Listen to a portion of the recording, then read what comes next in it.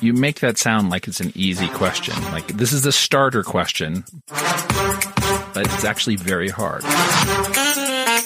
So that's a good question. I think free will is... Free will, I think, is... What free will is actually a pretty complicated question. So, what is free will?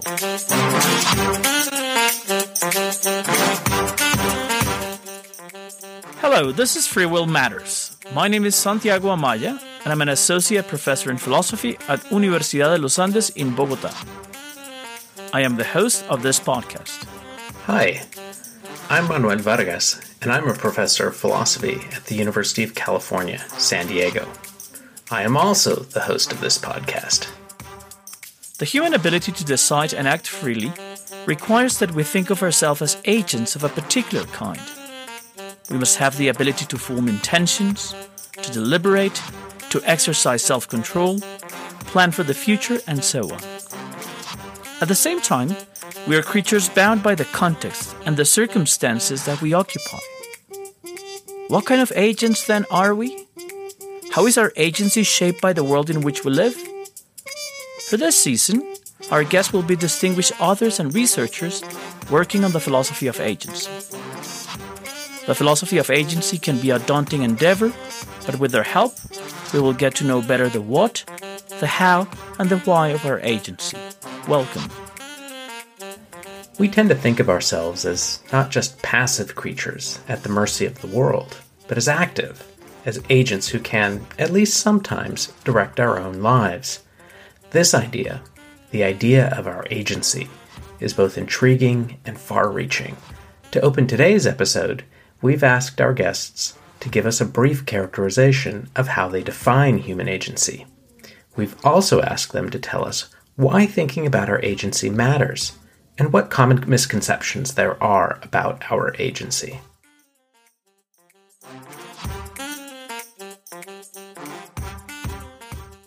I have an answer that most people don't like, but to be an agent is to be a being that acts. So action really is the more basic notion of human agents. My name is Alfred Mealy. I work at Florida State University, and my main areas of expertise are philosophy of action and, I suppose, self-deception. One thing that seems to be important is, are we free agents or not? Are we morally responsible for some of what we do or not? And those seem to be deep and interesting questions. What if the answer is no, we're not free and we're not morally responsible? Then I would think we would need to treat each other differently than we do now. Gratitude would be kind of tricky if you think nobody's free and nobody's morally responsible. The same thing for resentment and a host of attitudes. We encounter different items, entities.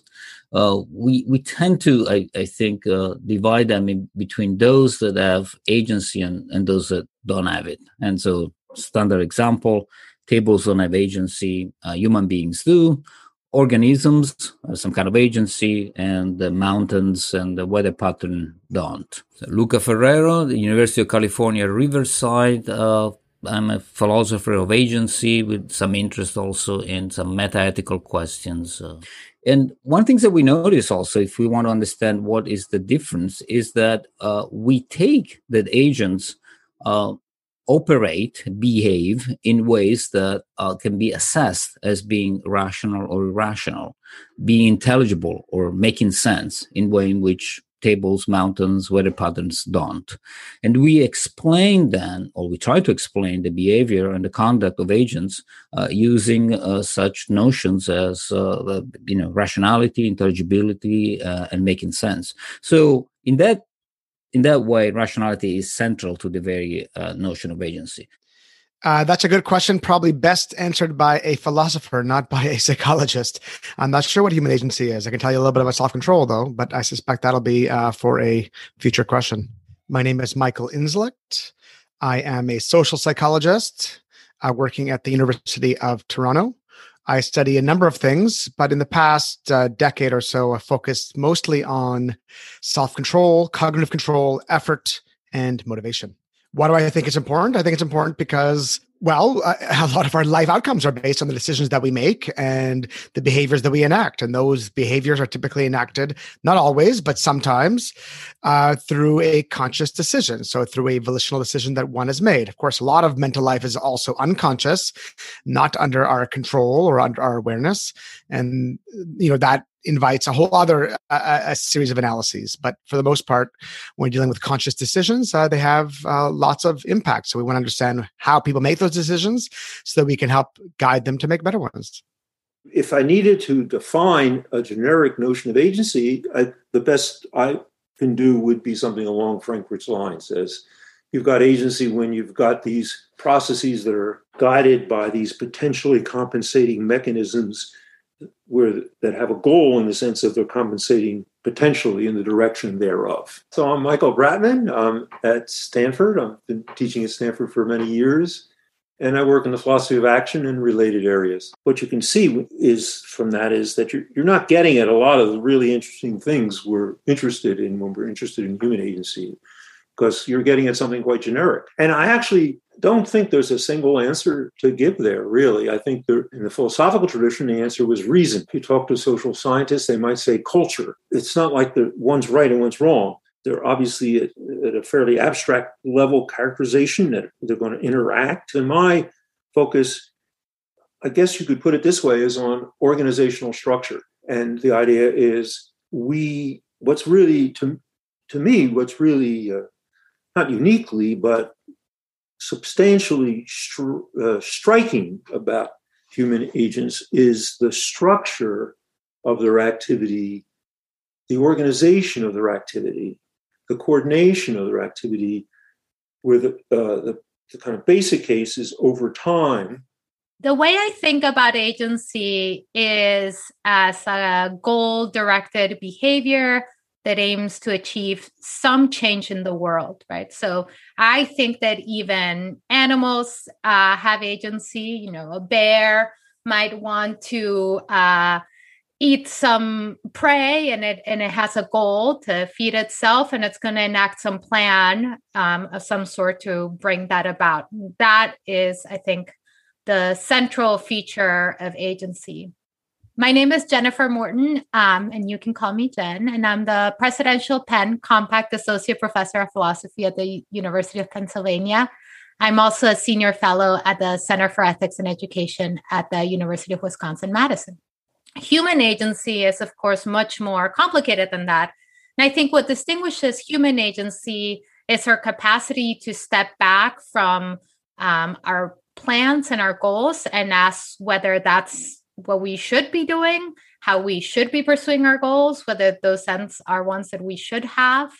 And so I think of the person who, is hungry and looks over at their neighbor and sees that they have a bagel and thinks, bagel, I will eat it. But can step back and think, that's not my bagel, right? Should I actually eat that bagel? Should I maybe ask the person whose bagel it belongs to if they want to share it with me? So human beings don't just pursue their goals without thinking about whether the goals they have are ones they should have, and whether the ways they're pursuing their goals are appropriate. And I think that's what distinguishes us from other agents in the animal kingdom. I think there are a lot of fruitful theoretical frameworks from within which to understand what is the nature of agency, but my own preferred perspective is to look at an agent as an entity that's capable of exercising control. Hi, my name is Myrto Malopoulos. I'm an associate professor in philosophy and cognitive science at Carleton University in Ottawa, Canada. And my areas of expertise, broadly speaking, are philosophy of action, mind, and cognitive science. But in particular, I'm interested in consciousness and its various links to agency. The way I think of control is as a capacity to bring about mental or physical activity that satisfies the goals that an agent possesses. So to me, what's central to human agency, and perhaps even certain forms of non-human agency, or in the future, artificial forms of agency, is a kind of the types of psychological and bodily capacities that may be brought to bear in implementing different forms of flexible control. I don't think that I have a particularly good definition of what agency is. I think, like many words that are used in technical philosophical ways, exactly what we mean by them is at different times a function of what we want to do with those words. So some folks want to think about agency as a certain kind of human control over actions broadly understood. And so I think you might get one kind of answers about what agency is if that's your set of concerns. If you're thinking more about prototypical human nature kinds of questions, you might get a different set of views or answers about what a human agent is. And so I think that, like many important philosophical terms, what we mean by the term is in large part a function of exactly what we want to do with that term. My name is Kevin Timpe. I teach at Calvin University, and most of my work is on the metaphysics of free will, issues in the philosophy of religion, virtue ethics, and various issues in philosophy of disability, to include not just bodily actions, but internal actions like thoughts and emotions, because they're interested in being a certain kind of agent for the purpose of, say, holding people morally responsible. I think it's important for a number of different reasons. I mean, some of us are interested in questions about moral responsibility. And so we think that certain sets of agential capacities are relevant for holding people morally responsible. Some of us are interested in ethics. And so again, we want to know what kind of moral agents we are and what kind of moral agency is required for us to engage in moral theorizing or moral formation. For us just to get along, sort of non-philosophically, I think it's important for us to understand what it means to be a human agent.